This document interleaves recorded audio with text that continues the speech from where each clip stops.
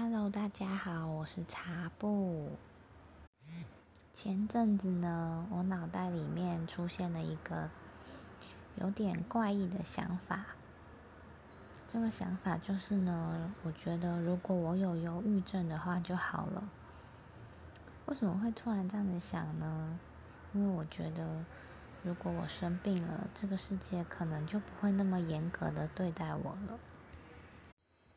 听起来感觉好像有点刻意的选择性悲伤，故意把自己放在一个很难过的位置，好像就是有点很自虐。其实我小的时候呢，也有一些自虐的行为，像是我觉得戴眼镜很好看，所以呢，我就故意拿妈妈的近视眼镜来戴，想让自己的眼睛可以变成近视，或者是故意呢躺着看书，在光线不好的地方看书，就是要把自己的眼睛弄坏。还有以前常常被别人说：哇，你的皮肤怎么这么白啊？然后呢，就会故意把自己晒黑。就这些行为其实都还蛮好笑的，但是就是可能感觉我有一点反骨、反社会的人格。因为就像爸爸妈妈说，就是要把眼睛照顾好，不要近视。然后呢，我就故意让自己去近视。然后呢，别人就说：哇，你好白哦，感觉很漂亮。就会觉得为什么白就是漂亮呢？所以就想要故意把自己弄成不是白的样子。就觉得好像这个社会给我们贴了太多的标签了，就觉得怎么样才是比较好的，怎么样是比较不好的，就是有很多各种其实你可以不需要接受的价值观，你不需要去迎合那些所谓的别人的期待，或者是你自己其实不该给自己那么多期待。很多时候的那些人说的我是为你好，或者是甚至你自己觉得你是在为自己好，而给自己设了一些很奇怪的目标，但是你也要接受自己，你可能是达不到那些目标的，因为我们毕竟就还只是人而已，我们不是那么完美的。有的时候你是可以稍微宽松的对待自己，其实你已经真的很好了，也要看看自己也拥有了很多，要更懂得知足。虽然有些人可能会觉得知足会是一种让自己没办法继续前进的想法，可是如果你因为不知足而让自己过得很不开心的话，那可能真的要重新思考，你是不是给自己压力太大了呢？还有，当我们处在这个社群的时代，因为一些智慧科技的发明，让人跟人之间的距离变得其实有点太靠近了。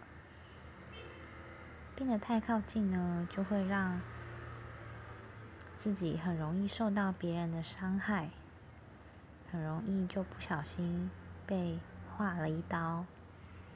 所以我们应该学会一些保护自己的方法，像是我最近看了一本书，是 Sandy 吴珊如写的，它里面就有提到，我们人跟人之间应该要有一点界限，它就有提到一些怎么划界限的方法。那让我们保持这些安全适当的距离，才能够让彼此都有个可以呼吸的空间。那这本书呢，是叫做《我的存在本来就值得青睐》。它里面还有提到很多关于人身上会遇到的问题啊，它怎么解决，或者是看待这些问题。大家可以买来看看，会收获蛮多的。还有在我大概高三的时候，认识了一个，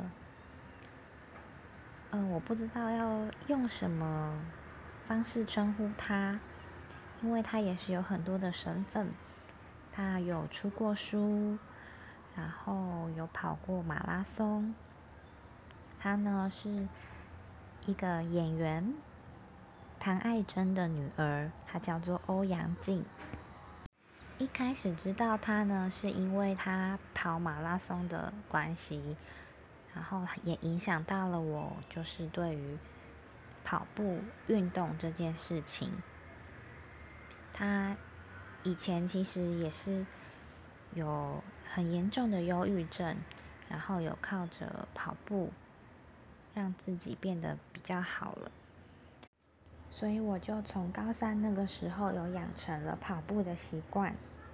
而运动呢，确实可以让脑袋里面释放一些让你会快乐的化学物质吗？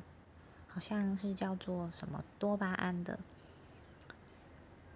对，可是就觉得这好像不是真正快乐的方法，感觉有点像是化学性的，故意让你的脑袋产生让你快乐的东西。但是真的就是不要太刻意的追求快乐的意义。如果你真的很不开心的话，真的就是要找这种比较外在的方法吧，让自己不要太处于很闷闷不乐的环境当中。另外呢，睡觉也是一种方法，要让自己睡满8小时，不要睡眠不足。还有呢，可以哭泣啊，大哭一场，把那些不好的情绪都像眼泪这样子流出来。总之呢，就是要找到适合自己的发泄方式。而且呢，每天日子就是这么平淡，不可能期望每天都有开心的事情发生。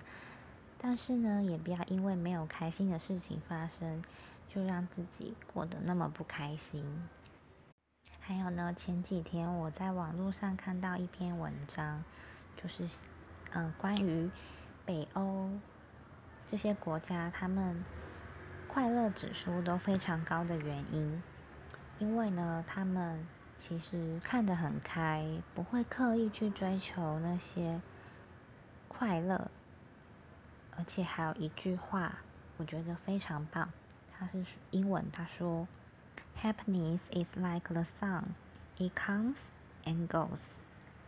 所以呢，如果你太刻意追求快乐，你反而会处在一种压力里面。所以呢，大家真的就是放宽心，然后自然轻松的这样子生活吧。虽然呢，我前几天有遇到一件很绝望的感觉，就是呢，我在 IG 上看到一个现实动态，它是问你说，找一个你活着的理由。我还把它写在了笔记本上，但是我的答案呢是，我找不到我活着的理由。但是其实真的，我觉得我以前也太刻意去找，可能我为什么活着的原因，我为什么存在在这个世界上，我到底是来这边干嘛的？可是我觉得我这样子活得真的很累很累。所以呢，真的想这些其实也是很没有用。所以现在呢，就完全不想做什么的话呢，就直接去做。你想那么多在脑袋里，其实也只是更增加你脑袋的负担而已。所以呢，我现在就可能没有以前那么累了，可能有稍微有一点点小小的动力了。所以就真的不要太把自己给困住了。好的，那今天大概就先讲到这边了。其实呢，我觉得，真的很多各种人生的课题。那今天呢，就讲一讲一些负面的东西，不知道对你们有没有帮助呢？我觉得我的声音可能会让你们很想睡觉吧。好，那我们下次再见喽，拜拜。我肚子好饿，要去吃东西了。